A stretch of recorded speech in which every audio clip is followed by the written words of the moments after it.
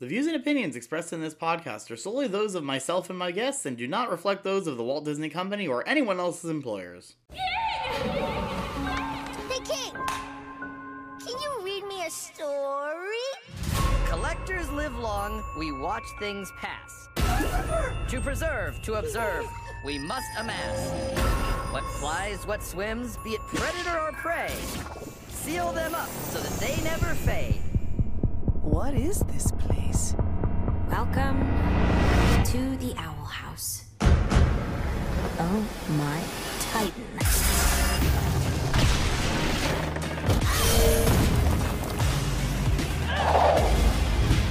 You look fun.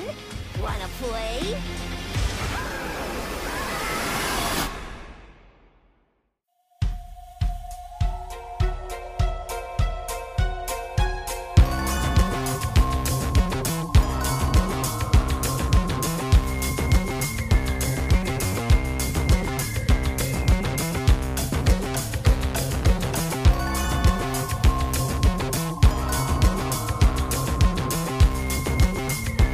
Hello and welcome to the first episode of the podcast without a cool acronym of the year. I'm your host, Chandler. Joining me today on the podcast via Zoom, we have Diego Lacamara. Let's play Owl House! Ryan O'Reilly. Sequestered out of darkness, like unto death, dulcet tones of an angel awake me. Did you? Oh my god, yes. And you know her from the Twitter feed at GoodWitchClove, and you know her as the creator of the Owl House Reabridged. Ladies and gentlemen, Clover! We missed a lot! So, of course, today we are here to talk about the penultimate episode of the Owl House for the future. There's a lot that happened in this episode, so we're gonna just dive right in. If you are worried about spoilers, what are you doing here? Should we talk about the elephant in the room? Yeah. Which so this one? episode got leaked. The elephant that leaks everywhere?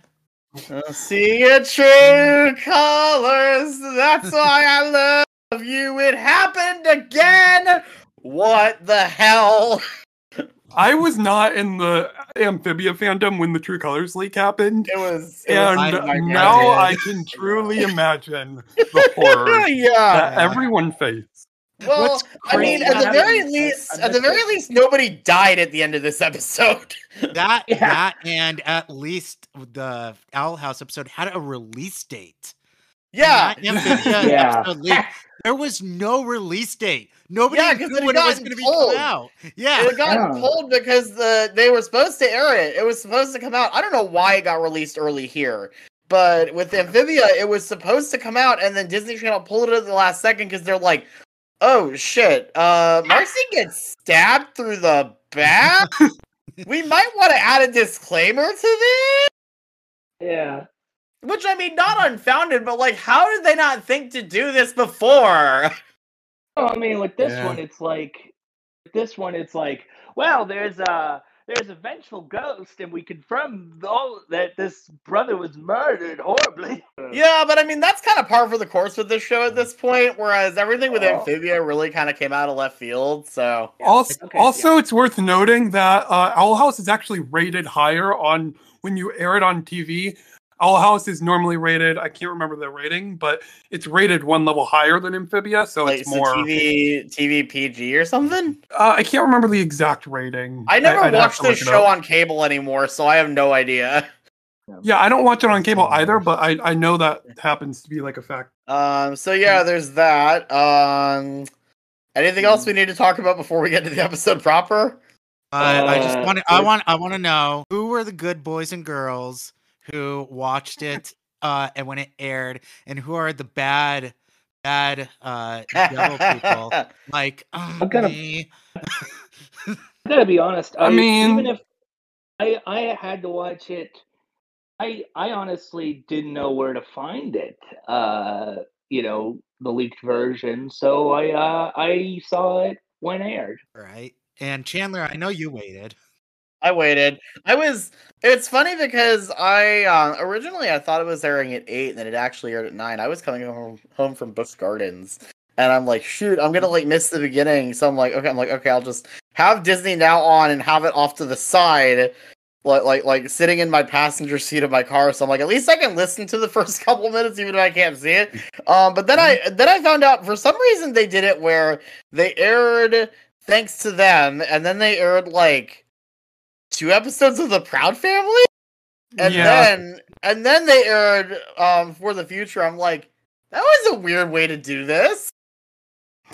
Yeah, I remember. We know you're excited for the new episode of the Owl House, but here first you have to watch The Adventures of Penny Proud and her horrible friend group. Anyways, yeah, I tried to avoid watching the episode at first, but I got spoiled on the Palisman loses Palisman. Yeah, and I was like, going to be okay. That was always going to be the biggest part of this episode. I'm not going to be able to avoid this any longer.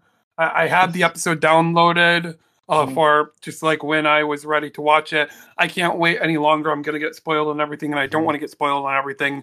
I'll sit down and I'll watch it, and I'll enjoy it. And I did. I loved it. That's understandable. It's so hard to avoid spoilers when you're on the internet because, like, for most people who aren't chronically online, it probably wouldn't be so bad. But if you're chronically online, like any of us, it's unavoidable. Mm-hmm. But that was the problem. Yeah. So what happens is the iTunes thing happens, and they're like, "Oh wow, it went on sale for iTunes Canada, but we don't know if it actually went up or not. But here's a clip," and then somebody goes on my DMs and says, "Oh hey, the episode has leaked. Here it is."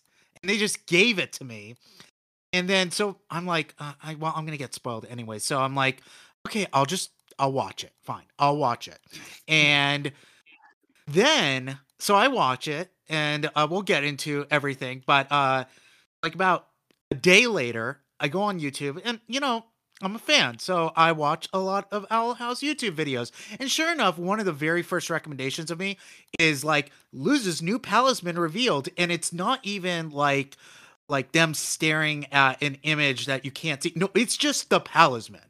It's just a Palisman right there. Of course. And it's like, well, now I'm glad I actually watched it because I would have gotten that ruined for me. Yeah, that's how I found out who the new neighbors are in the Ghost and Molly McGee, because some jerk just put that on YouTube and YouTube freaking auto plays. Yeah. Oh, the YouTube algorithm is horrible in many ways. The internet, you lovely and cruel mistress. So we should probably talk about the actual episode. Mm-hmm. That thing. So of course, this episode picks up right where King's Tide left off, but the reverse POV, where it's from King's point of view, and we finally get to see what exactly went down in the Boiling Isles after the end of King's Tide, which did not disappoint. It's just chaos. I will say this. I really like the Twilight Zone reference where they turned, the Twilight, where the collector turns Hootie into a Jack in the Box. Yeah, it's supposed to be reminiscent of It's a Good Life. That's very much what they're going for here. I did not know that. I just know that my jaw dropped when Hootie got puppeted. And Hootie and Lilith, my jaw dropped, and I was like, "This is the first 2 minutes. What in the actual? What is going to happen? What are they going to do?" Yeah. Like, by the way, that It's a Good Life episode, creepy. Oh yeah. Yeah.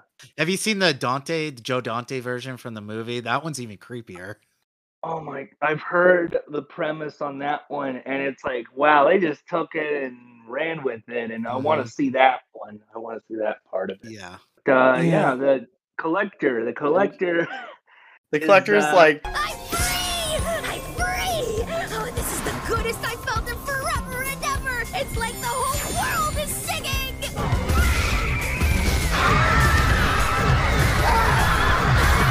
Yeah, I wouldn't call that singing. And the collector theme is playing, which is such good. I'm so mad they haven't released gosh, music it's so yet. Good. Yeah, they need to.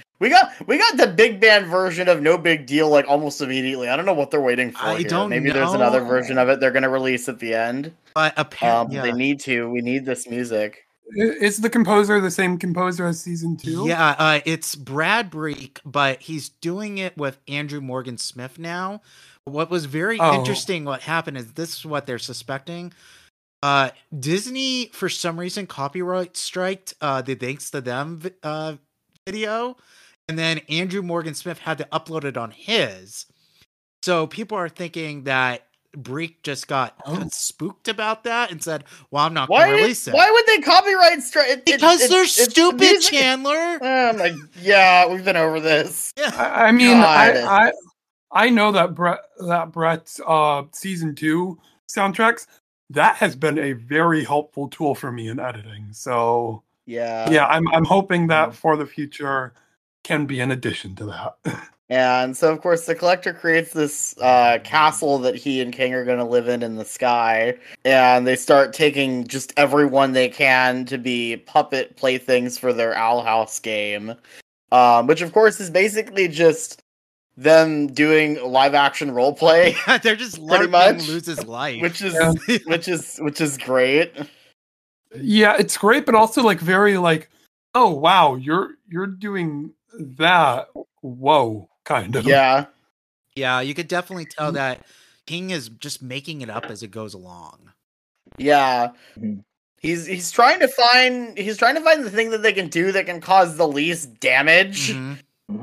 But you could also tell like some sort of like this is a bit of a jump forward, but when we saw an example of the LARPing with Ida's beasts, yeah, we saw kind of like sort of a resemblance of an actual episode in the form of The Intruder, where the Collector uses like a light glyph to stop Ida. Right. Like, yeah, that was very reminiscent. He basically is just LARPing Luz's life. Yeah. Luz literally says later, it's like they're just doing a messed up version of my life. Yeah, it's very meta because he even calls the game is called The Owl House. So what are they doing? They're playing the show The Owl House. Yeah. I wonder who they used to play all the other characters like Amity. Who plays Amity in that scenario? I don't think I would love to find that out. Yeah, I don't think that the Collector wants to be part of that because he's like a little kid. He'd be like, ew, romance. Like, ew, romance, yucky, yucky. Right. As other people have called him, he is an iPad kid. Yes. Yeah. He's an iPad kid. 100%. Obviously, I want to talk about the animation here for a sec, because oh my goodness, it's so good. Everything with the Collector, like right at the beginning, and everything with the Boiling Isles being transformed into this weird hybrid of the Boiling Isles and Mableland is just so. Because it basically does feel a lot like Mableland, like especially all like the shooting stars. You want to know what it reminded me of? Has any of you played Toontown Online? No. No. I haven't, but I know of it. But, in the Toontown Online, there's like this bit where there's this land where it's like Donald's Dreamland, and if you look, it looks very similar to sort of the color scheme of the Collector. So yeah. Coming soon to Disneyland. I will say one thing. Mableland walked. So Marcyland and the Boiling Isles post Collector could run. Yeah, there's a lot of parallels for sure. Of course, this isn't like a dream or a trap. This is just what the Collector wants to do because it's fun and he likes glitter. Mm-hmm. It sparkles. Yeah. He likes sparkles. And the other thing I was reminded of that I kept thinking of was the shooting stars that are like the spies. Lego Movie 2, yes, all the way. That's oh my exactly god. what I thought too. Oh, the pain. It's getting so cold. Emmett, what are you doing? Hooray! See, that wasn't so bad. Nothing got in. Ah, something got in.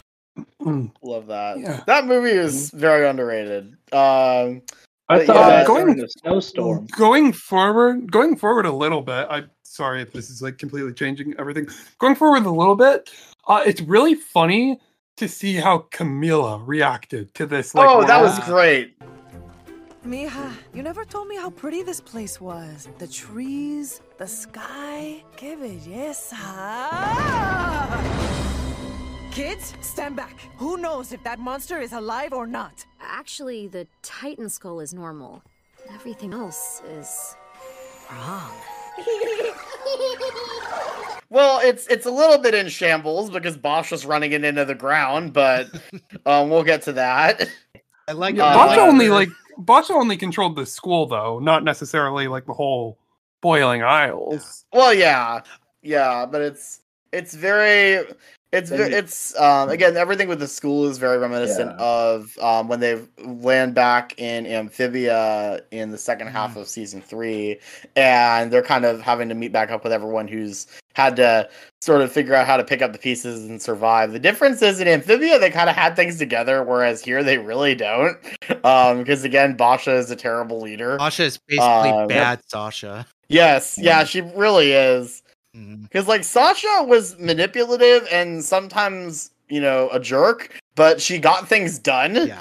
Whereas Basha just is not that.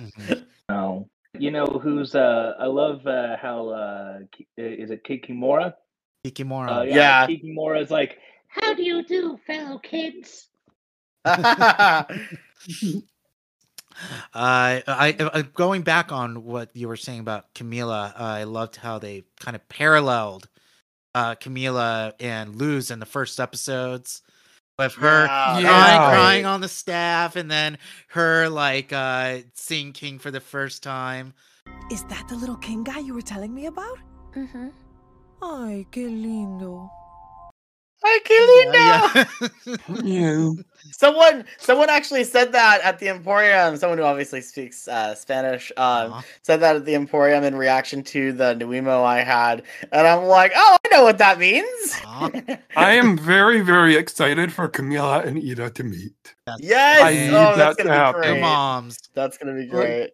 We didn't get that in this episode, and I am sad. Yeah, well, it'll come, of course. We'll get it in April. Oh my god. Oh my god. The show's gonna be over. If it happens on my birthday, it's like, oh my god, that would be interesting. I would be like, I think it's supposed to be April 15th. It's April 8th. Oh, so it's April what? April 8th is the day. Yes. Oh, I thought it was the 15th. So we have a little less than 4 months. Yeah, so just a little less. So it's 3 months. 3 months. So it comes out on the same weekend as the Super Mario Brothers movie. What a weekend! Wow, that's gonna be. Yeah, man. Yeah, definitely. And of course, at least Willow seems happy to be back in the Boiling Isles for sure. And Gus does that little illusion where the grass is happy to see her, and it's cute.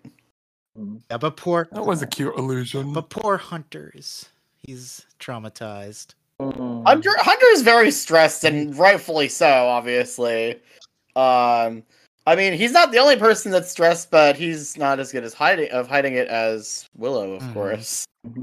Willow, I think my favorite part of this episode might actually be Willow's arc. Yeah. Willow, because... I am very, very happy that Willow got an arc in season 3 because I know season 3 was shortened. I know that they could only fit in so many side character arcs. So I'm really, really happy they took the time to give Willow's arc a lot of room because it was needed. She was pretty much overlooked. It's like since Any Sport in a Storm. Maybe Labyrinth Runners, if you want to be generous. Yeah. But even then, Labyrinth Runners was a very Gus and Hunter-focused episode. So really, since Any Sport in the Storm, Willow was sidelined. And she's kind of been, unfortunately, sidelined throughout the series, even though she's a really fascinating character with some of the best episodes attached to her. So yeah, she seemed to be, was going to be a bigger character in season 1, but it really took the sideline in season 2. Yeah, with understanding Willow, I think her finally having a really satisfying ending arc with this, it just made the Owl House as a show just feel a lot more complete and a lot closer to completion, and maybe it'll actually pull this off. Should we talk about the other relationship, the Hunter and Willow relationship? Yeah, I mean, Yeah, I mean, I don't know how anybody can deny it at this point. I don't have a lot to say. I like them. They're good. Yeah. They're cute. Yeah, cute. but I like them. they're cute. It's really not much to say. I'm sure Huntlow fans will be mad at us for not gushing about them for the full hour and a half, but I mean, what, they're cute. we have other ground to cover. Yeah, it's like There's so much other ground to cover. It's like what's it They're called? cute. They're canon. Yeah, I like it's kinda them. They're good. She-Ra, they were like, oh yeah, and Glimmer and Bow. Yeah. Well, I mean, even Luz and Amity, they kind of get a couple little moments, but they don't really have a whole lot in this episode. And it's like, yeah, there's other stuff that has to happen. It's not the main focus. At least it's like, hey, they're holding hands. Yeah. They're good. They're good. It's fine. They're holding hands. Luz is sitting in the nest. Amity is coming to talk to her and tell her that things will work out and they'll find Ida and King and Hootie and be successful in their endeavors. I'm hoping that Amity gets like a good ending arc in the final episode, because I feel like she's had like a good arc, but she hasn't had much of like a conclusion since Clouds on the Horizon. She's owed a confrontation with her mom for sure. Yeah. Amity is owed a confrontation with her mom. And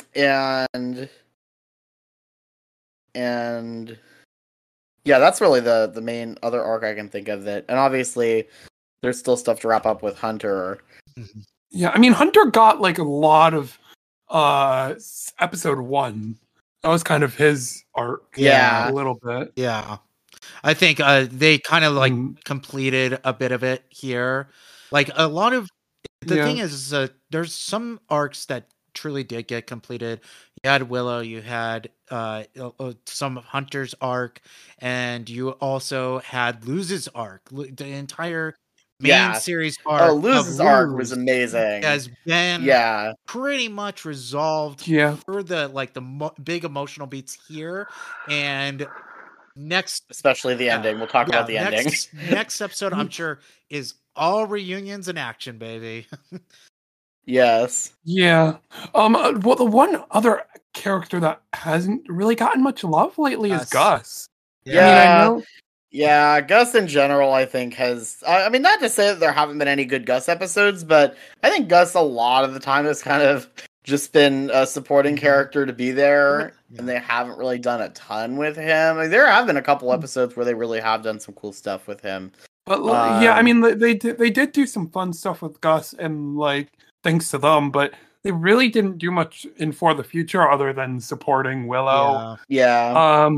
So I think having a little bit more of a Gus arc would be nice, but I don't know how you can fit that into a I don't think we have enough time thing. for anything else with him, unfortunately. Yeah. I think he's just going to be there helping out. Mm-hmm. Yeah, also V. We didn't get... I know we weren't supposed to get V in this episode. I think that might... We also have to complete her arc, so... I think V might have been the biggest casualty of this shortening, because I think they made it... I think they probably had a lot more plans for her, and they weren't able to do that much with her, because we only had Yesterday's Lie, and then For the Future to really have anything with her. I'm willing to bet she probably... If she has a line in the final episode, I would be shocked. I think we'll see her, but I don't... Wow. Really? Yeah, I think we'll see her. We'll see her for sure. I think we'll see her, but I don't think there's any time. Are they going to turn around? How are they going to complete Rain's arc properly? Because I feel like the only way they could complete Rain's arc in time is like pulling a Marcy where they're just fine after being possessed, but like that doesn't seem right, if that makes sense. They are a puppet, so that could probably stave off the negative effects of possession. Yeah, I mean, hopefully, but also not necessarily. I'm not sure. We haven't actually seen anyone turn from a puppet to like back. Lilith technically did. No, but Lilith is okay. But we haven't seen anybody do that as it happens and see what the effects are. So they didn't explore it yet.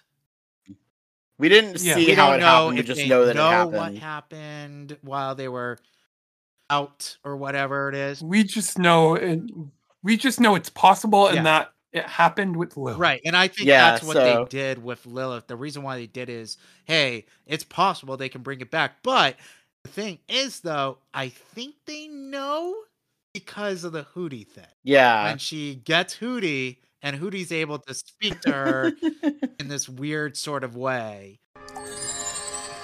Sequestered in a darkness like unto death, the dulcet tones of an angel wakes me. Be it you, Lulu! It be!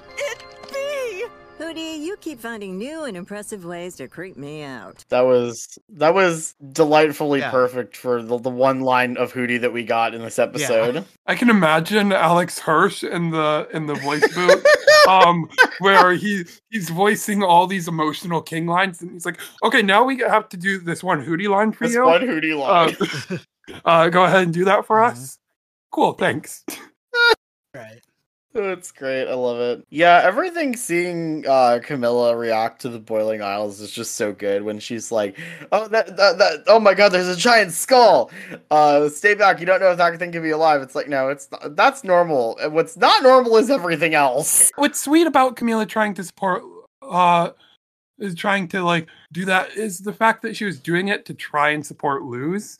I really liked Camilla and Luz's like dual arc in the episode, especially with how it ended, because it was like with this whole emotional monologue talking about how much she screws up, and like ending with like that one line like, and I thought that we should go to like this fancy new hospital. You know how that turned out? That destroyed me. Yeah. Man. Wow. Yeah. It was a lot. It's definitely though the talk that Luz needed to hear though. I think the entire fan base has wanted to do that talk with her. Yes. Like, yeah, just keep trying. Stop beating yourself up. Stop beating yourself up. Stop. She says later, Camilla says later to Gus and Willow, she's like, she's just determined to make herself sad. Yeah. And it's so frustrating. I need advice about Luz. See, she's planning to make a very bad decision for herself. She's so determined to make herself sad, and I don't know how to help. Of course, the other thing we have to talk about is, meanwhile, while all of this is happening, Goopy Bellows is trying to get a new body so that he can actually do stuff without being Goopy Bellows, and he's being haunted by the ghost of Caleb, and ultimately there's other people that show up as well. Golden guards. It's all the other golden guards. Like, die, bitch. It's probably what Anakin Skywalker sees with all the You Jedi. murdered us as children.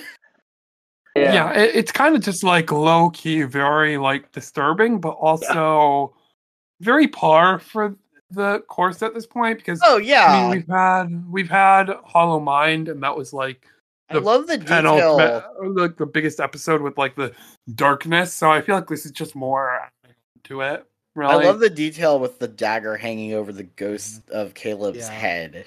Yeah, I saw that and I was like, "Oh, that's real blood." That. I love that. Also, like somebody photoshopped like a Sims thing on. Oh god! Yeah. Of course. Yeah. Oh my god. Yeah.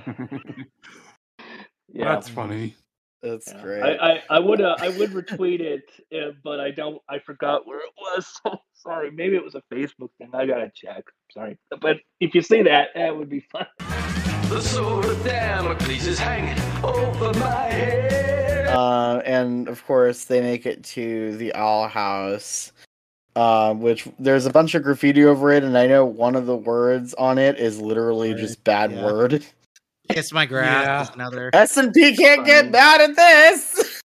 I mean, it would be funny to see sort of like if there's like like standards and practices have a good laugh on that, you know, like it feels that gives this off the same energy as not SNP improved. Not approved by that S&P. One Gravity Falls. Approved by S&P. That is still one of my favorite Oh my gosh, stories. it's so good. That is one of my favorite stories of production. That and Swampy's tale of the pizza place. Oh, there's a pizza place in Kalamazoo, Michigan. Okay, you cannot call your pizza place and have any expectation of exclusivity. If I open a coffee shop called Coffee Shop, I'm a moron. Yeah, there's yeah. I love Wait, it. is that a direct quote? Yeah, that was from this podcast, actually. Oh, nice. Yeah, when he was on, I believe that was when we were talking about Dude, we're getting the band back together. If not, it was the other one. But yeah, that was great. I love how ridiculous that kind of stuff can get. It's so fascinating, the things that they get hung up on like that. It's like the episode of The Simpsons where the studio the TV execs are like, can we please add this and that, and then they become the T1000 or something. Where it's like, we have notes. Yeah. I love a little bit with Willow and Gus, where Gus is kind of telling Camilla how Willow cheered him up one time after he failed. That reminds me of when I failed my first school project. I thought I deserved to be grounded, so I ran off to live in a cave in the most dramatic way possible. Of course, reliable old Willow finds me and says, Augustus, it's okay to fail. Look at me. I fail all the time. Oh yeah? I said, like when? Suddenly, there's this big slimy explosion in the distance. Like tonight. I forgot to chain up my abomination homework. They have to chain up their homework? I keep forgetting Willow used to be stuck on the abomination track. I forgot. I almost forgot about that. I'm like, oh yeah, that was the thing before she finally got moved over to the right. That was like track. her first step. Right. There is a theory with like Willow being named Willow, which is a planty name, but also being placed on the abomination track. That kind of hints at her being trans, like canonically trans, but like that's kind of like a whole another story. But yeah, I don't know. I think that's kind of a funny detail of her still being on the abomination track, and it was a fun callback here for the future. Yeah, I like that callback. And Amity goes to find Luz sitting in the owl nest. Meanwhile, Hunter's just like outside, just freaking out because they're staying still instead of actually trying to get a move on to try to find Bellows. Stop following me! Bellows could be anywhere by now, and we're just sitting here!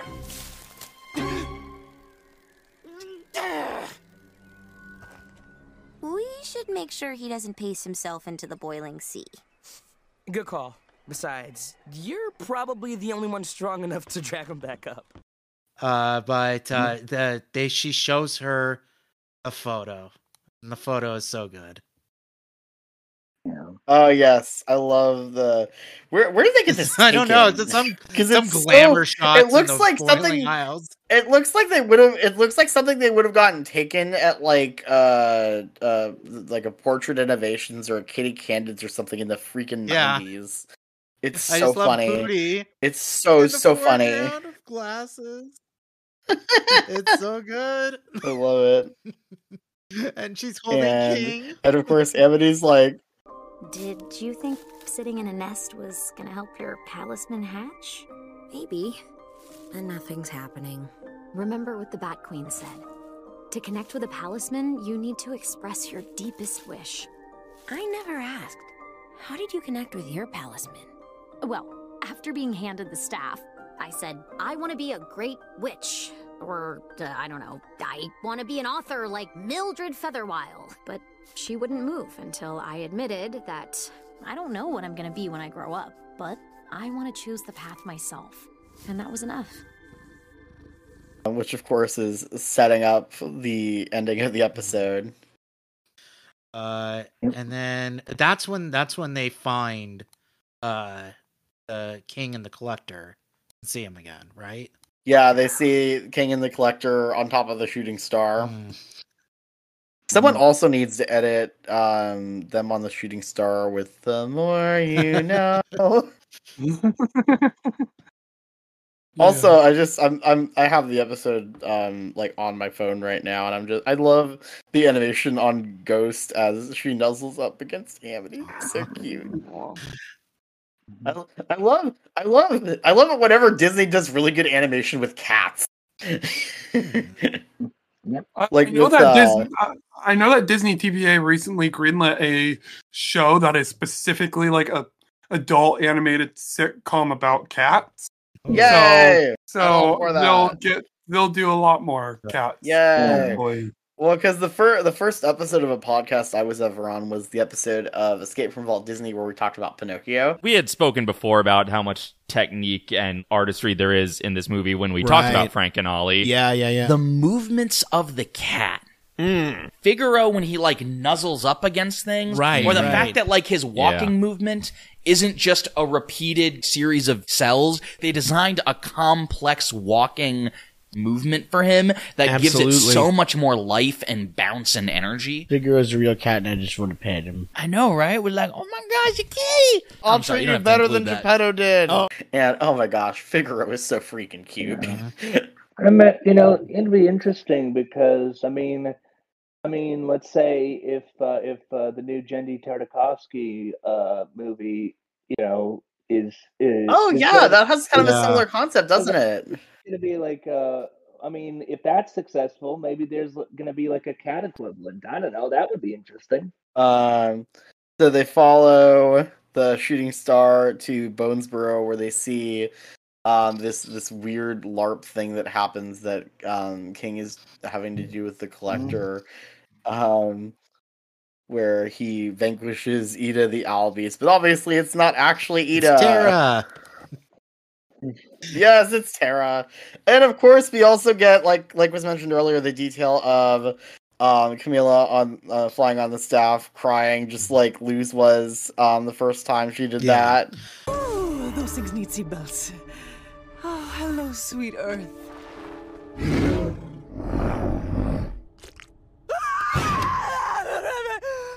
I mean, hello, good sir? Because it's easy to forget how freaked out Luz was when she first arrived in the Boiling Isles. She wasn't like, oh yeah, this is exactly what I want. She was like, where am I? Did I die? Am I in the bad place? You wish. This place is terrifying. What I really, really like about the way that they handle the Collector in this episode is that the entire thing is done to condition the audience not to be immediately against him in a sort of way, because they do this very, very specifically by having King either always scolding him, or the second time you see him turn somebody into a puppet, and they have that sort of like "it's a good life" sort of stance. And the thing with "it's a good life" is you're not supposed to like Anthony Fremont. You're supposed to think Anthony Fremont is a monster. And they do have that sort of beat where Tara is really, really mean to him, and he's like, "I don't like this. You're being mean to me, and I'm going to punish you, and I'll turn you into a puppet." And obviously, in the Twilight Zone episode, he either turns him into Jackbox or sends him into a mythical place called the Cornfields. But they make it to where it's somebody you don't like, which is Tara. So they're doing it to where, okay, well, he takes out somebody you don't like, so you're not like, oh, he took out, say, for example, if it was Rain, and you saw them take out Rain.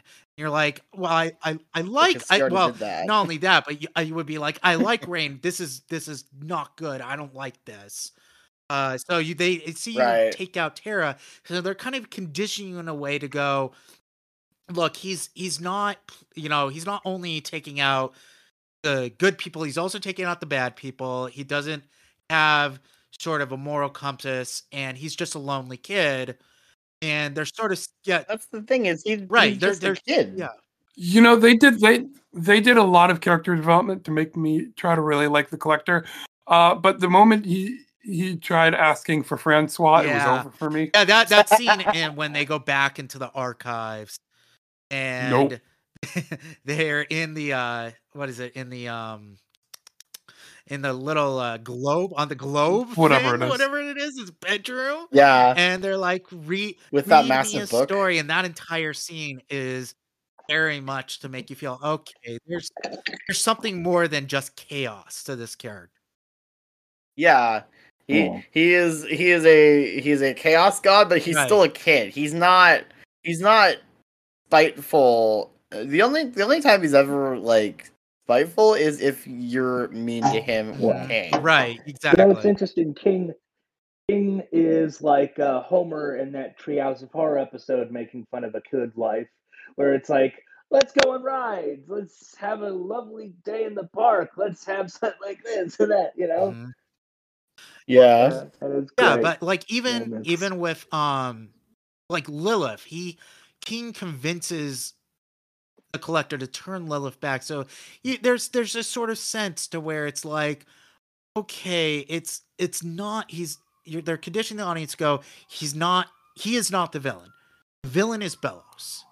That's the entire episode is getting that straight.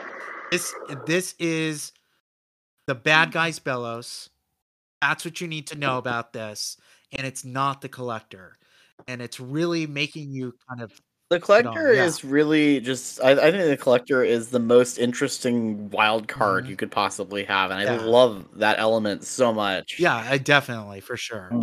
Because again, he's just a kid. He doesn't know. He doesn't even have like. I mean, all the other collectors are presumably long gone. Based on paintings and the stuff, book that he changed, because and the paintings, which I would have to go back and analyze. It's insinuated that the Titans wipe out the adult collectors in Knock Knock Knocking on Hootie's Door. You actually see the Owl Beast's memories of being tied up and collected by a collector, but this collector is so much taller, and everybody was like, well, how is that the same one? And this episode solves that. No, that was I don't know if it's the collector's parents or if it was a different collector, but those were wiped out, and the kid collector is the only one that remained. Is what it's the backstory is trying to tell. You know, I wonder if there was maybe like a plan to release a book or something, some akin to Journal 3. I hope so. Yeah. That was designed to kind of explain I a would lot of love this that. lore. I don't know how you would set it up. That's where it feels like there's something missing. There's nothing canon in universe I could think of that they'd want to be like, oh, we're gonna have this journal, but I don't know, maybe Luz could have kept the journal. The closest thing that there was to that was the Good Witch Zora series, right? Which wouldn't that was canceled. Yeah, that was canceled. They do want to make an art of book, and I guess they could go into it in an art of book. But just oh my god, that would be the thing is that it's so weird. So like, Disney, take my money. I will buy the art book. Gravity Falls one canceled by Disney. They literally had the entire thing ready, but the DuckTales one happened. So I don't know. Yeah, I know. Matt Braley right now is pitching an Amphibia art book. That would also be amazing. So I know that's in the works as well. Dana's been pitching an art of book apparently. So hopefully after the series. Yeah, but Disney, please. But Dana might not have as close of a relationship with Disney, honestly, as Matt might have, because they cut her show short, and she spoke out against them about a year ago with the "Don't Say Gay" bill. Well, I think most people in the company were on her side with that. But speaking as a cast member who works at Walt Disney World, I can tell you that there's been a certain leadership change. Yeah. So I think anything with that is not going to be an issue. But like I think Rebecca Rose mentioned, like Bob Chapek and Bob Iger probably don't even know that the Owl House exists. Yeah, they're not in charge of. They're not in charge of like greenlighting that. Chapek definitely doesn't know the Owl House exists. Yeah. I think if you told Chapek anything about Disney Channel, he'd be like, "Wait, that's still going?" He literally would. Oh my goodness. He probably would. Or, oh yeah, that's where Secrets of Silver Springs came All I from. know is I've heard that. Or was that made for Disney Plus? I don't even know because I'm like, I know it like airs on both. No, it's like, oh yeah, that's the channel that we air Phineas and Ferb on, right? Yeah, that's where Phineas and Ferb was. I guarantee you, if you asked Bob Chapek, that would be like the only show he could name would be like Phineas and Ferb. Yeah, that was High School Musical, right? Hannah Montana, that made us a lot of merch money, you know? Hannah Montana. He just knows where the merch came from, yeah. Yeah. Do you think Bob Iger has even heard of like Gravity Falls? Even you know what? I would imagine.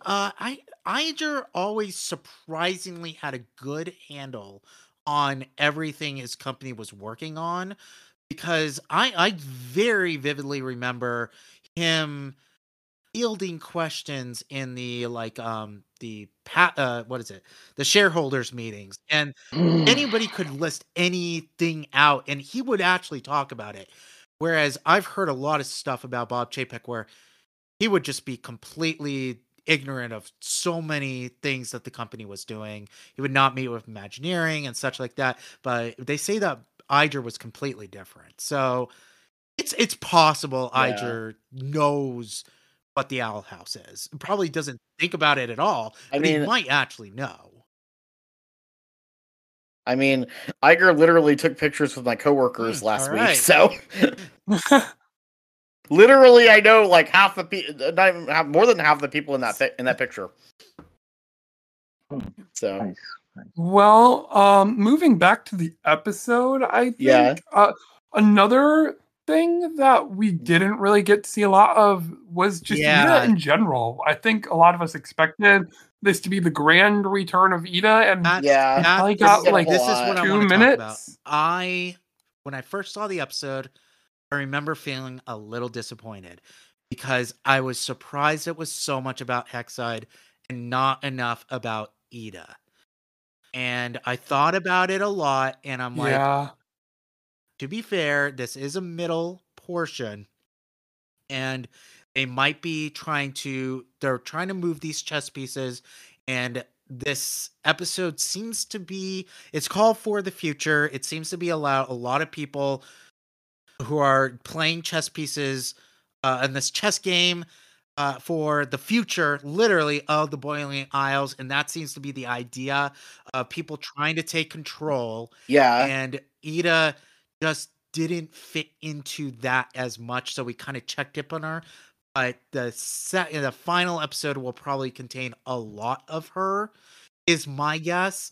And I think that's just another casualty of being shortened, is that they had to place their priorities in certain areas. That, and it also felt more incomplete than thanks to them. And I'm not surprised because this ended on a bigger cliffhanger and a lot more looser ends. But yeah. Mm-hmm. Right. Yeah. I think probably what they were trying to go for was letting Ida's arc be one of the last ones. Yeah. But I feel like I'm also not sure what else if they had like completely redone this episode to try to include more Ida.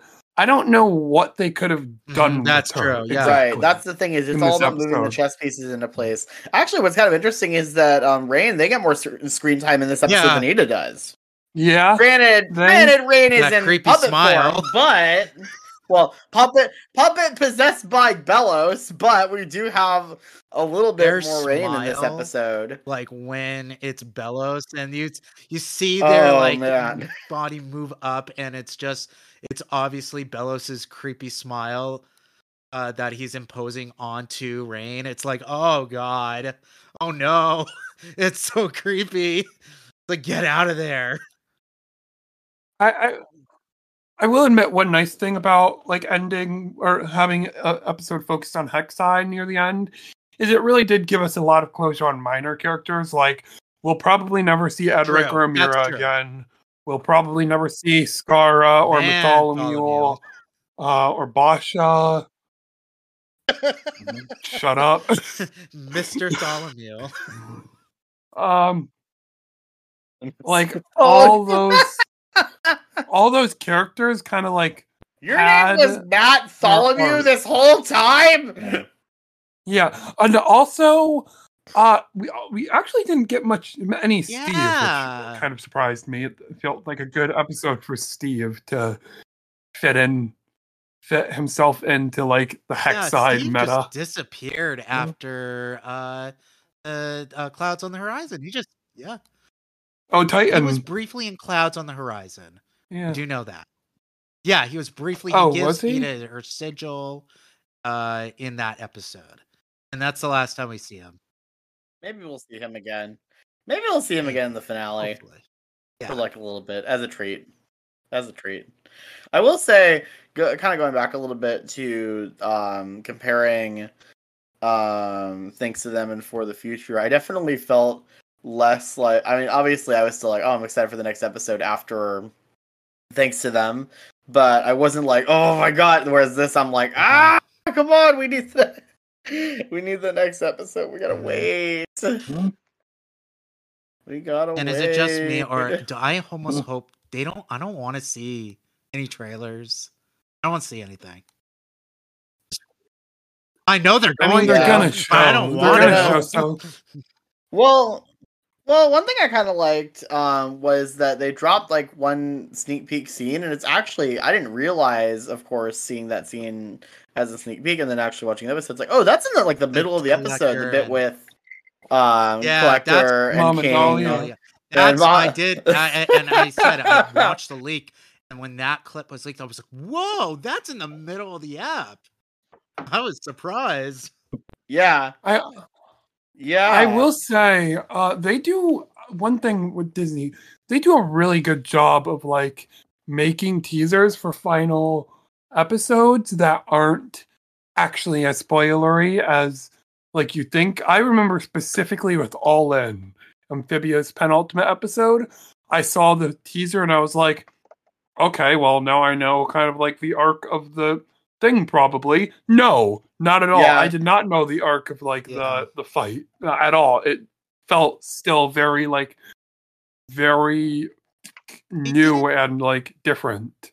So what you're saying is it's the exact opposite of when you go to the movie theater and they're playing this trailer for like this small budget live action just sports movie, and you see the entire story play out in the trailer. It's like, I don't need to go see this now. Yeah. There's no point. I mean, I wasn't going to see it anyway, but I feel like I've seen the entire movie. This is another thing that hampered my first watch of it. I was a little upset that they kind of ruined a little bit that Luz is going to get her talisman. They did. They didn't. I think they hinted. Yeah, it was very heavily hinted. You saw Luz flying around with the initial the orb, and I did remember. Yeah. But like we knew. I mean, everyone knew it was going to happen in this episode.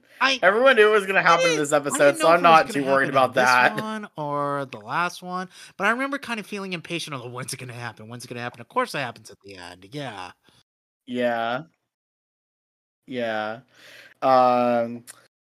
And so they go to actually. Well, we didn't really talk that much about the actual scene with Collector and Odelia.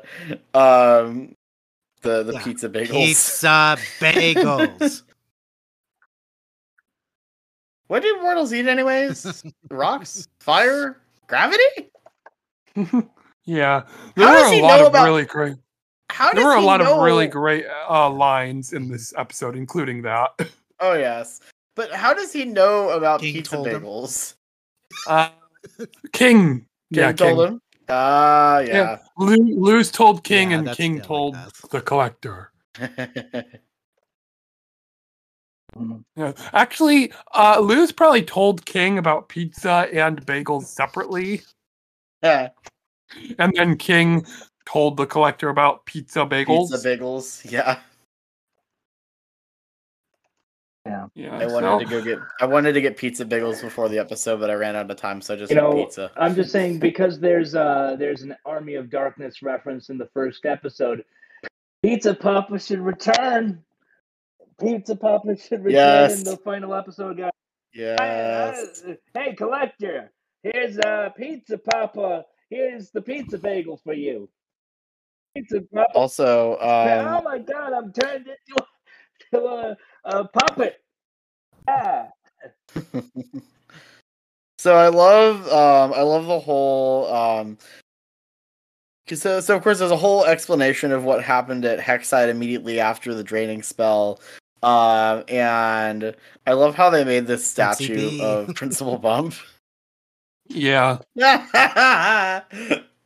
Camilla's like, well, it's nice to see you kids honoring your elders or something like that. At least I think. I think. I think the only thing we haven't really like delved deep into yet is Luz's talisman, right? How do we feel about it? Well, we didn't quite touch on everything with Ikimura?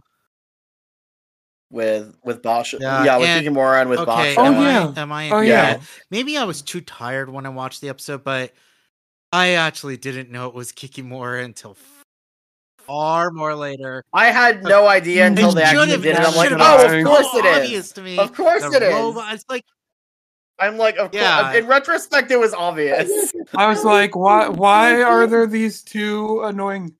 I was like, I guess these are like two characters Yeah. that they decided to introduce. You've never met for them Bosch before, was- and then it's like, oh no.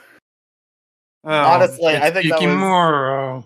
It's like, and Yeah. Luz is like, oh come on, No, not you. And then they all kind of get split up.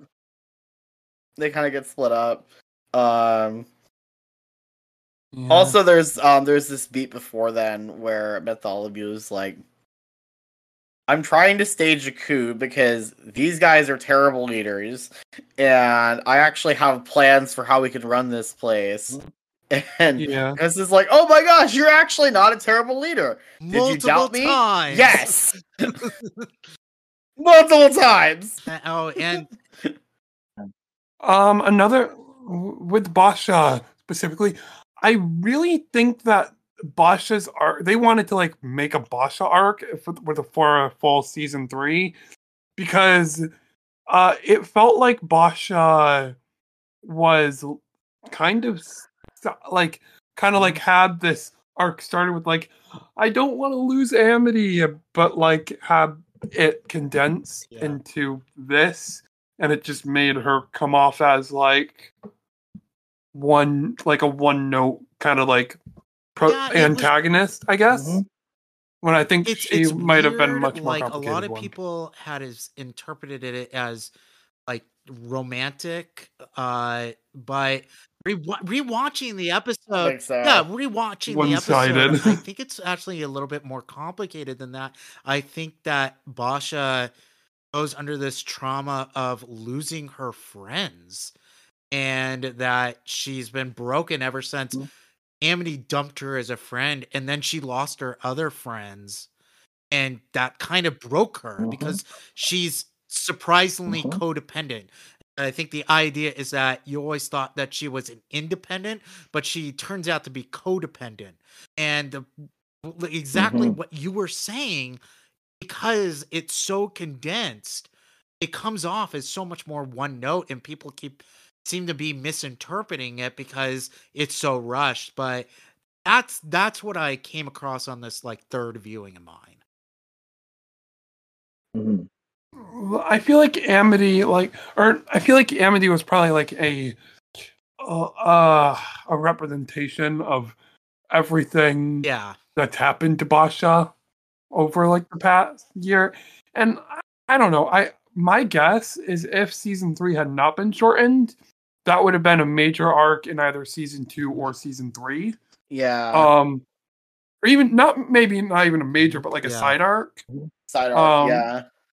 Because I don't know, it just seems like it would have made a lot more sense.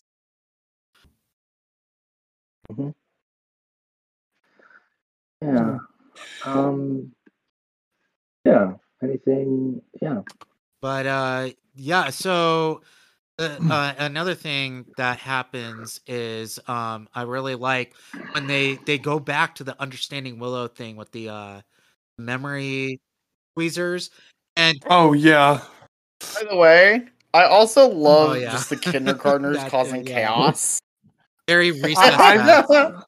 I've been editing that episode for Owl House Bridge, the Understanding Willow episode, so I knew when that line came up, I was like, I know that line. I wrote for that line a couple weeks ago. I know that. I got that reference. But I that like when she gets out the tweezers and they. It's just a subtle moment that they place the Grom memory of Camila, and you just like have Camila stare for her for a second, and just looks back in a like a worried face.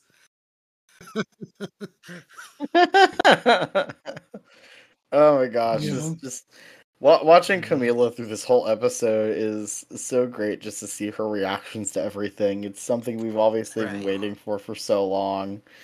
I wish we got a director's cut of like every episode, like we got for Gravity Falls with the DVDs, because there is so many little director's cut parts that I feel like would be perfect. Speaking of, in all these episodes. Which, in March, it's gonna go out of print. Yeah, the DVD. Yeah, I heard. The Shout Factory. Yeah, I need to get that. Yeah. It's funny. I picked up the thing on eBay just before they announced that, and now prices are way higher. Yeah. Darn you, Disney. Well, I mean, it's. And of course. But maybe they're stopping one Disney release in favor of starting another Disney release DVD set. I wouldn't hold my breath, but we'll see. No, you know what they're gonna do? Amphibia? They're gonna do. Yeah. Well, I was gonna joke. They're gonna do Milo Murphy's The thing Law is, Gravity now. Falls DVD. That was enough time before Disney Plus. Right. Yeah, but I mean, a lot of other streaming services still do DVDs. Like Kipo got a DVD. Disney doesn't seem to be doing that right now, except for features. It seems to be something that they've stopped generally. Right. And it really sucks. Like even with an outside firm to create like a credible DVD set, like it really, really sucks. Like the only example I can think of, and it's a feature, is the new recent Criterion of Wall-E. It's one of the first like non-Disney DVD releases of a Disney film in a long time. Yeah. Well, my thing with the Gravity Falls box set though is I'm like, I'd get it, and then it's like, what am I gonna do with it? I don't have anything to play it with. I don't have a DVD player anymore. Yeah, so I'm like, I'd have to like actually get. That's the other thing with the Once project I'm doing. I'm like, I'm gonna have to get something to actually rip all these DVDs because I don't have anything right now. It's sad because I literally have an external DVD player. That's how I play my that's what I'm gonna have to get. I'm gonna have to get an external DVD player for my computer just so that I can actually get all of those episodes on my hard drive. I'm probably gonna need to buy a new hard drive for this too. But anyways, so then we get, of course, the and then of course we get Bellos possessing Rain, which is like we said, very creepy.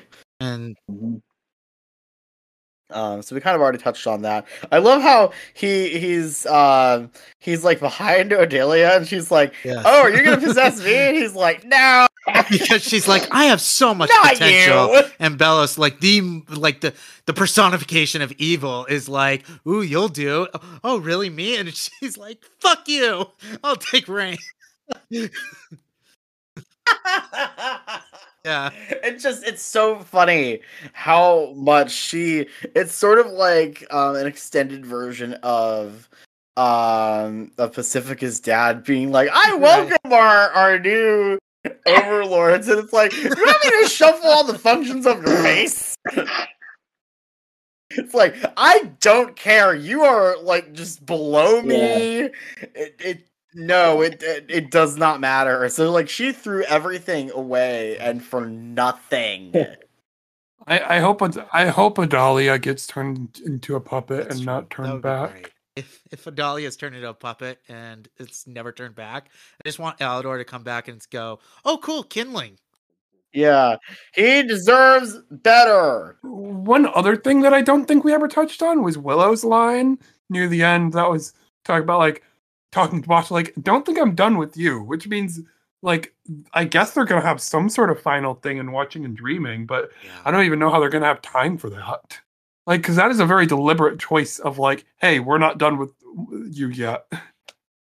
So basically, back at Hexside, the reason why they're getting the memories is because Bellos was able to make this elaborate glyph that made it so they could teleport directly into the Titan's skull, and that's where they need to go. That's close to where they need to go, anyways. It's like probably about 50 or 60 feet below where they need to go. And so they're doing that, but then of course the whole thing with Basha and Kikimora is revealed. Before that, Willow gives Hunter the picture of Hunter doing flyer derby, and he's like emotional about it, and she thinks that means that he like is upset with her and doesn't like her. When really it's no, he's grieving. He's actually like he's grieving, and he's also very touched by it. And then, of course, Willow storms out into the hallway, upset, and Basha's talking shit because, of course. So that kind of makes it so that they're kind of split up when the next thing that happens, which is, of course, the whole thing with Kikimora and Basha and the sleeping nettles. Which, again, yeah, this twist in retrospect was obvious, but I think watching it the first time, I'm like... at first, I didn't realize because I think there was enough of a difference in the way they did the design. There's enough random characters in this show that it could be like, oh, that's just another random person, but it's like, no, it's Kikimora. Kiki. And then, of course, while that's happening, Bellos, having possessed Rain, is once again manipulating the collector, and you get the classic. It's usually usually a sitcom trope, but of course it happens in everything where it's like, overhearing, mishearing, misconstruing something where King is talking to Ida and Lilith about the collector and what needs to happen. And I love the bit where Kiki's explaining her plan and Luz is like, okay, I'm still catching up. What's the little red kitten trying to do? She's just copying Bellos's scare people into worship thing because she has no ideas of her own. I love Luz's face during that. Oh my god, she just looks so done. It's great. Literally the animation in that, like her eyes go from normal pupils to just the points, like just the little two dots. she's just so done. It's great. I love it. With Willow being like vulnerable, I feel like that is a theme that we kind of see like in different aspects of Willow's character. Like with Labyrinth Runner, she was kind of like the bigger person helping out Gus back in the day, and she always seemed to be like the protector that had everyone's back. So yeah, that was like kind of like a special moment. I know that we've talked a little about how great it is that she got that main arc, but I feel like the fact that the main arc was that idea of vulnerability that we haven't really gotten to see from that perspective, I think that for sure was just special. Yeah. Oh, I think that was so well done. I actually drew some parallels between that and Ida in a little bit, because Ida was always trying to be like the strong one and like the happy one, but she dealt with a lot, and the way she dealt with that was re-hooking up with an ex and Ida's Requiem.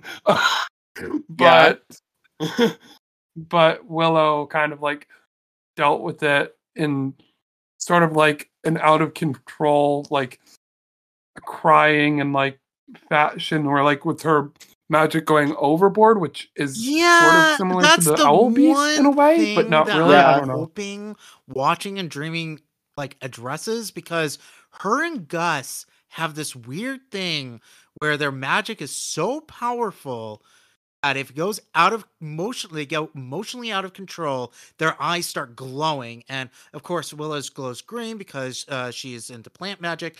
Gus's glows blue because he's in illusion magic. And they have not explained that. They just did it with Hunter sort of completing this trio where he literally turns gold when doing the teleportation of the flapjack power. Yeah. I don't know if they're going to explain why these three have such powerful magic. I mean, I'm guessing, obviously, with Hunter, he literally inhaled a talisman. But with Willow and Gus, I don't know if they're going to explain that or not. And it feels like that might be something that they also left off the table. Maybe. Yeah, that's actually something I never considered. I just thought it was just a general thing with the Boing Isles, but now that I think about it, it's really specific to those three characters. Those three characters specifically. And we haven't really gotten an explanation about it. They hint towards it in a very early episode, Hootie's moving Hassel, when they say, wow, yeah, that must have been some power. They must be some powerful magic to do that. And it sort of hints that Gus and Willow are very powerful witches. So I'm not sure what that's saying. Yeah. I thought it was just like, I thought it was just the power of friendship, to be honest. Well, you know what they say, friendship is magic. Yeah. I'm pretty sure that's like an actual episode name for like, I can't remember what episode, but that sounds like an episode name of a show. And then, so they get, so of course they get split up in the cave-in with everything with Kikimora. We finally have this talk with Luz and Camilla. My whole plan fell apart. I messed up again. What are you talking about? It doesn't matter. No, Mija. It does matter. You don't want to leave the demon realm, do you? Of course not, but... You keep messing up? Messing up is a part of living. You don't think I've ever messed up before? Ha! Okay, well, once I scheduled my wisdom tooth surgery the day before my wedding. Oh, then there was that time I got road rage and didn't realize I was cursing out your new principal. And, I sold energy drinks for a pyramid scheme for 3 years. And of course, I was convinced we should move to Gravesfield to be closer to that fancy hospital. You know how that ended. And worst of all, I didn't stand up for you when you needed me most. I forgot about the Astral Oath. The what? The Astral Oath is a promise made between Captain Avery and his family to love and protect each other just as they are, through supernovas and solar winds. Mom, are you a secret nerd? I had a hard time growing up. I was afraid you would too. My biggest mistake was trying to protect you by changing this beautiful, good witch into something she wasn't. I think I just realized something. I don't know why it took me so long to figure out. The only thing I've ever really wanted was to be understood.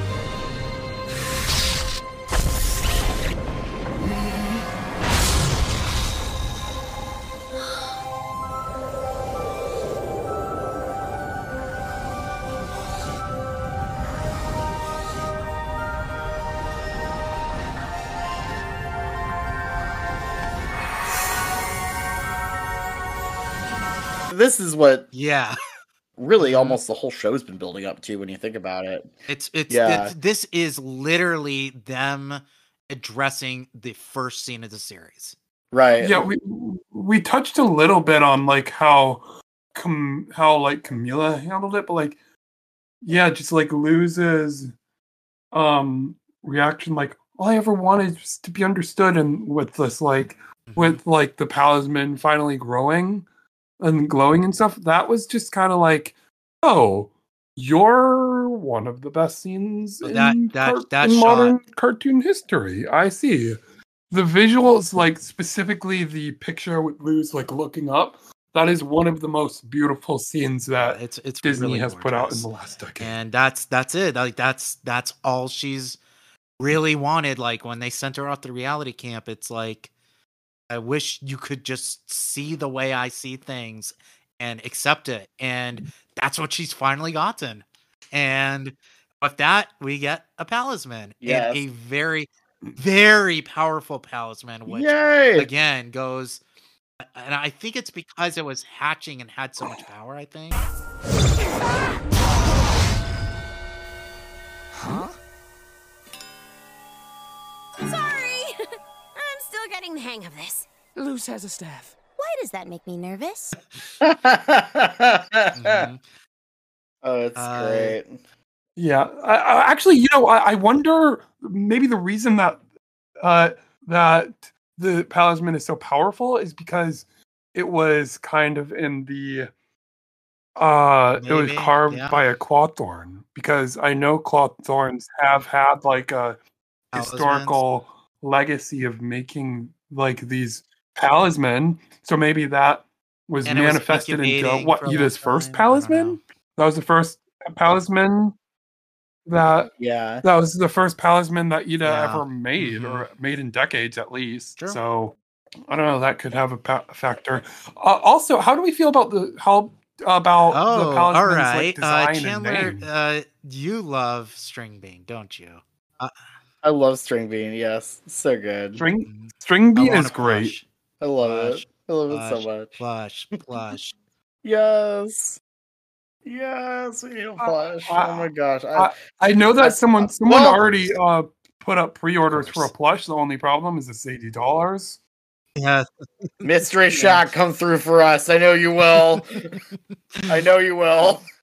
Yeah. That's what I literally talked to guests at the Emporium and who like have like TVA related merch, whether it be like for the Owl House or Amphibia. And it's like, yeah, you get all the you got to get all the merch from the Mystery Shack because there's nowhere else that actually has like really good merch. Sometimes Hot Topic or Box Lunch, but like you got to get very lucky with that. Do you work the Not So Scaries? Usually no. Oh, okay, because I was just wondering if you see any Owl House costumes. Well, because people will come in beforehand, so I think I have seen. I have seen a Dipper and Wendy. Yes, like together. Well, that's fine as long as we're not doing any shipping with it. Yes, it was a boyfriend and girlfriend because they were holding hands. Oh, well, that's a little. Well, I mean, oh god. At least it's not Ferb and Vanessa, I guess. Well, actually, I think Dipper and Wendy is technically. Actually, I don't know because. Yeah, I think Ferb and Vanessa is it's worse, a 4-year actually. gap of Dipper and Wendy. I mean, we probably don't need to debate which Right. is worse. No, I think they're both not good. No, At least I think they're both Gravity not good. I think Falls they were both said meant to be no. one-sided. Whereas Phineas and Ferb was like, maybe. Yeah, where Dan Poppenmeyer was like, "Oh, I dated someone way younger than me. Younger than me. It wasn't that." I'm like, Dan, no. So yes, of course. Anyways, back to String Bean. Yes, we need plush. We need plush. Also, speaking of plush, there is a. I'll send this in the chat. There is a Mickey Mouse plush that we have, and I forget what exactly. I think it's for the grand finale of the 50th anniversary, and he looks like the collector. He totally looks like the collector. It's so funny. 50th anniversary. There was a 50th anniversary. Let me send. Yeah. Apparently. It's so funny that they're actually kind of like getting a mulligan with the 100th celebration. Oh, he kind of does. He looks like the collector.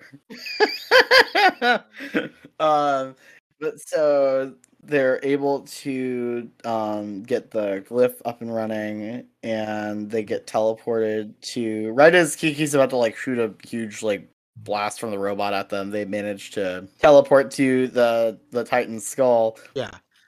And that's when we get the reveal of String Bean. And yes, String I know Bean some is people perfect. don't As Lou says, care she's for perfect. String Bean just because I know it's sacrilegious. But because they're like, well, it's They're a wrong. cop out. They're How wrong. can you have it be? They're just wrong. Every single character is like, have you not been watching the show the entire time? The whole thing is that Luz wants to do everything and she's neurodivergent. Yeah. That's the idea. The idea is that she can be anything, so it represents her. That's the thing. Like, Yeah, it represents her future. it's like, for come on, the guys. future. Like, yeah, and technically it's a snake, so it's the hint in the logo.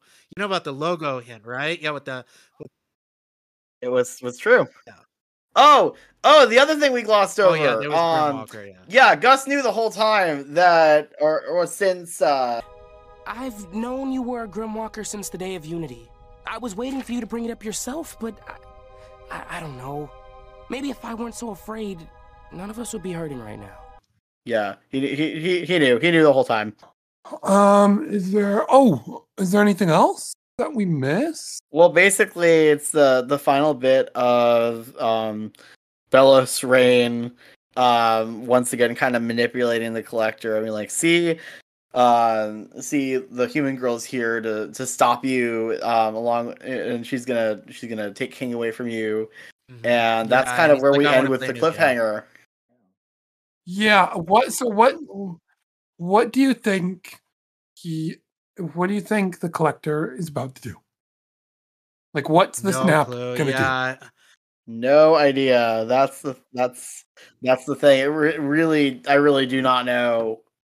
My guess, honestly, my honest guess is that it's going to turn everyone down there everyone down there into puppets. And then King and Ida and Lilith are going to have to save the day. And it's specifically going to have to come down to King and Ida versus Belos and the Collector. And it's going to be this like massive thing. King's going to convince the Collector to calm down. And then we're really going to see kind of like that, like a last minute ditch effort from Belos. And then we're just going to see everything be good, and then we're gonna have the epilogue, and I don't know what's gonna happen with the epilogue. I don't know how they're gonna handle that. Well, I do have a theory. And I was telling Ryan about this. I think maybe Clover, I mentioned it to you too, but I think Camilla is going to be a huge part in reining the Collector in, and really, because I think that would be great. Yeah, well, because Camilla is a sci-fi nerd, and the Collector is literally a child of the stars. Actually, yeah, they have been hinting towards that. Oh, another thing. Another general idea I have is, how do they end King's character arc? That's another question mark. I don't know. Here's what I'm thinking, because King is supposed to be this, like, King's supposed to become like a giant titan and stuff. I don't think that's going to happen. I think, or at least I don't think it's going to be shown in the show, unless they leave it in the plot leave it as like a cliffhanger, like King. Everything will change. King will eventually be big, but that'll come with time. That they could do that, but my prediction, honestly, is that the only way to properly end King's character arc, I don't think that's going to happen in the Disney show, but we'll see. I hope not, because I don't think so. I mean, for the future, I thought for the future he was going to risk being sacrificed or something, to fight off the Collector, like reseal the Collector with more Titan's blood. Why wouldn't I wouldn't want the Collector to be resealed either, because again, he's just a kid, that's what I thought before for the future, and I don't think that exact thing is going to happen. But like, I don't know how they can properly end his story arc without killing him. That they tease in the very beginning of the episode. It's right after the logo. You see Luz in the in-between, and she sees something. And it looks like some whimpering creature. Hey, what is that? Kind of looks like King's... Looks like a Titan. I think there's going to be a twist that we have yet to see. involving that character? That's a great question. I'm hoping so. They did not put that in there if it wouldn't be paid off in the series finale. So I think there's going to be something, and that's going to tie in with how this series climaxes. I think we've gotten done with all the major deaths and scares and stuff like that. I think they're going to make it a generally sort of happy ending with the bittersweet thing of Camila going back to the human realm for good, and Luz staying there. Yeah, I think. Really? Yes. You think they're going to I honestly think that's the way separate I think that's. Camila? I think Whoa, this is. that I is think this is the that is a huge anti-amphibia where prediction. Luz makes the choice to stay, and Camila supports her in that. I think if that happens, it's with the condition that they have a new portal that is open and they can use. That's very likely, but they do. Yeah. I feel like they. Well, okay. Here's my thoughts with like the epilogue. One, we know Deanna Terrace doesn't like happy said that endings. she She doesn't said like that. happily ever after. She doesn't like happily ever after in that everything's going to be okay. Yeah. She doesn't necessarily mean that she doesn't like ending where people are satisfied. And yeah. It reminds me of the line in Disenchanted where they're like, "Well, you live happily ever after, and then nothing happens to you ever again." But like the thing is like, I don't think they could pull the same thing that they did in Amphibia, because the start of Amphibia was like Anne the main character didn't want to like be here, wanted to go home as quickly as possible. It's about Anne's growth, and I think the Owl House absolutely is about that too. But the other thing that the Owl House is about that Amphibia really isn't is that Luz has found where she belongs. Whereas Amphibia was still never where Anne belonged. It was. I feel like Wartwood was where Anne belonged, but like I feel like it certainly became a new home at the beginning of the episode. I feel like the difference is the status quo at the beginning of the show, where status quo is you're not supposed to be able to travel between worlds in Amphibia, but in Owl House, the status quo was Ida has a portal key. That was the status quo, and Luz could have traveled back to the human realm at any point in season 1. Until the end of season 1, she chose not to. I think the biggest thing is that, Anne's whole life was still waiting back for her in LA, and really even the same is true with Sasha and Marcy, whereas Luz, her whole life is in the demon realm at this point. The only person who's not is Camilla. Is her mom. But doesn't V. Doesn't something similar go for Anne? Where like Anne had Mr. and Mrs. Boonchoy, and those were the two people that were in the human realm. Anne wanted to go home, and she wanted to and find also a happy Anne wanted to go home where the planters could visit, and they were hoping, if we fix the music box, then with full power we can go back and forth, and right, and whereas Luz regards the demon realm as her home. Right. Yeah, I thought, and I guess that's fair. Where like Luz felt like the demon realm was her home, but also Anne thought of Pop and the planters as her family. Oh yeah.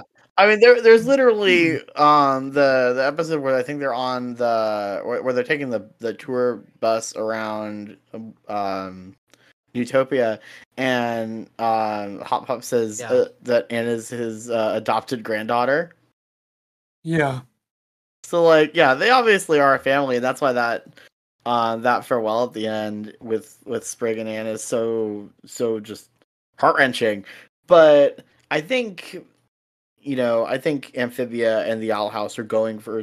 Obviously, they have similar setups as said in the Owl House Amphibia crossover. That is not the semi-canon one, but we should probably talk about that too, if really quick. Yes. But I think they're going for different resolutions, and I think that's a good thing because they're different shows and they have different meanings. Yeah. But yeah, really quick, the Chibi short. Do you think Luz blames herself for Anne and the Planters getting eaten? Yeah. I mean, no, it's not her fault. It's just how the Boiling Isles is. But do you think she blames herself?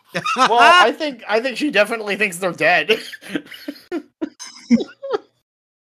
That was the last time she saw them before they got warped back. Which it's kind of funny how the canon of the Chibi Tiny Tales shorts is, the Calamity Box keeps malfunctioning. It sent them to freaking Pirates of the Caribbean, and then it sent them to the and then it sent them to the Boiling Isles. Send the Owl House characters to any It's really funny. Where would you send them to? That's what I was thinking about. I'm like, what would they cross over with? Because so we had Molly McGee in the Haunted Mansion. We had Big City Greens and Tower of Terror. We had Amphibia and Pirates of the Caribbean. We had, of all things, the Proud Family and Big Thunder Mountain Railroad. Which I feel like that one they just pulled out of a hat. You ready for this? The Owl House, Flight of Passage. The Owl House goes to Pandora. I know, but they'd have the clearance to do that. I'm not sure. That would require a lot more jumping through hoops. It would be great. I agree with you. Well, I was thinking sort around the world. Mr. Toad's Wild Ride. Peter Pan's Flight. They're kind of running out of maybe. The Jungle Cruise. Nope, DuckTales did that one. I was just going Pandora because it's weird meets weird. Alien meets alien, sort of, in a way. So yeah.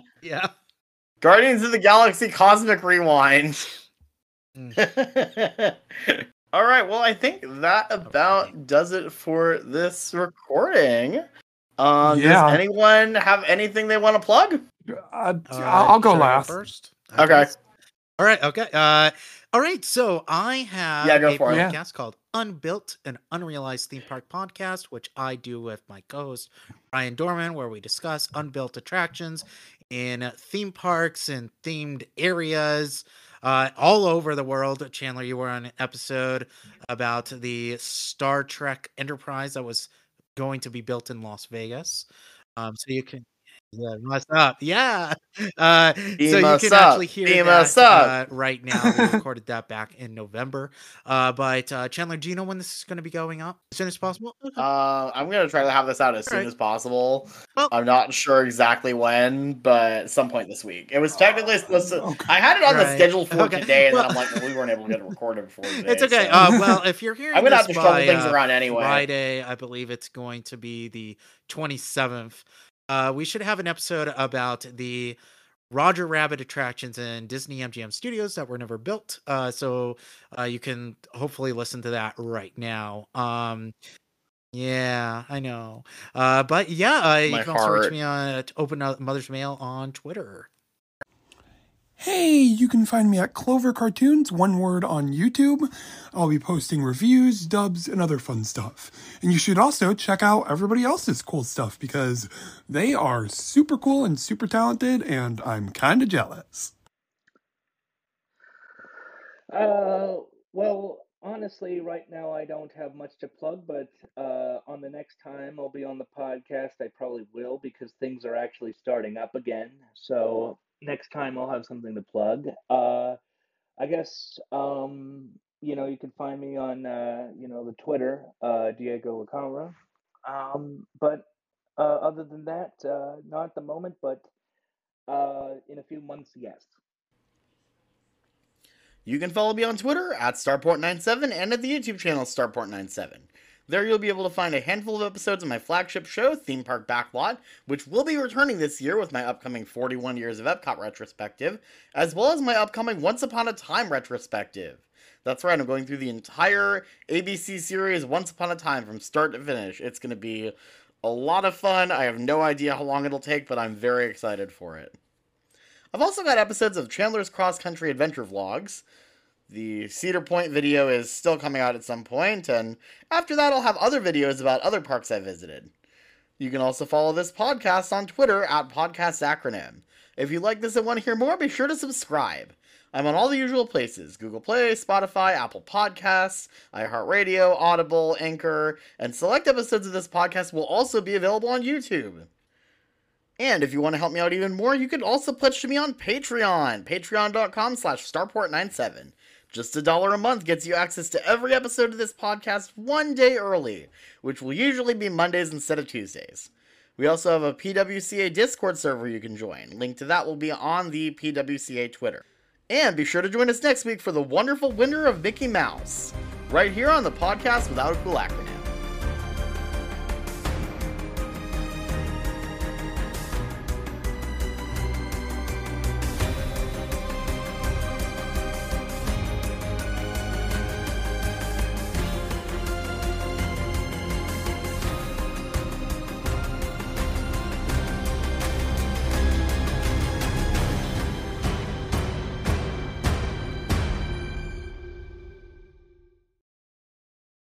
Pizza!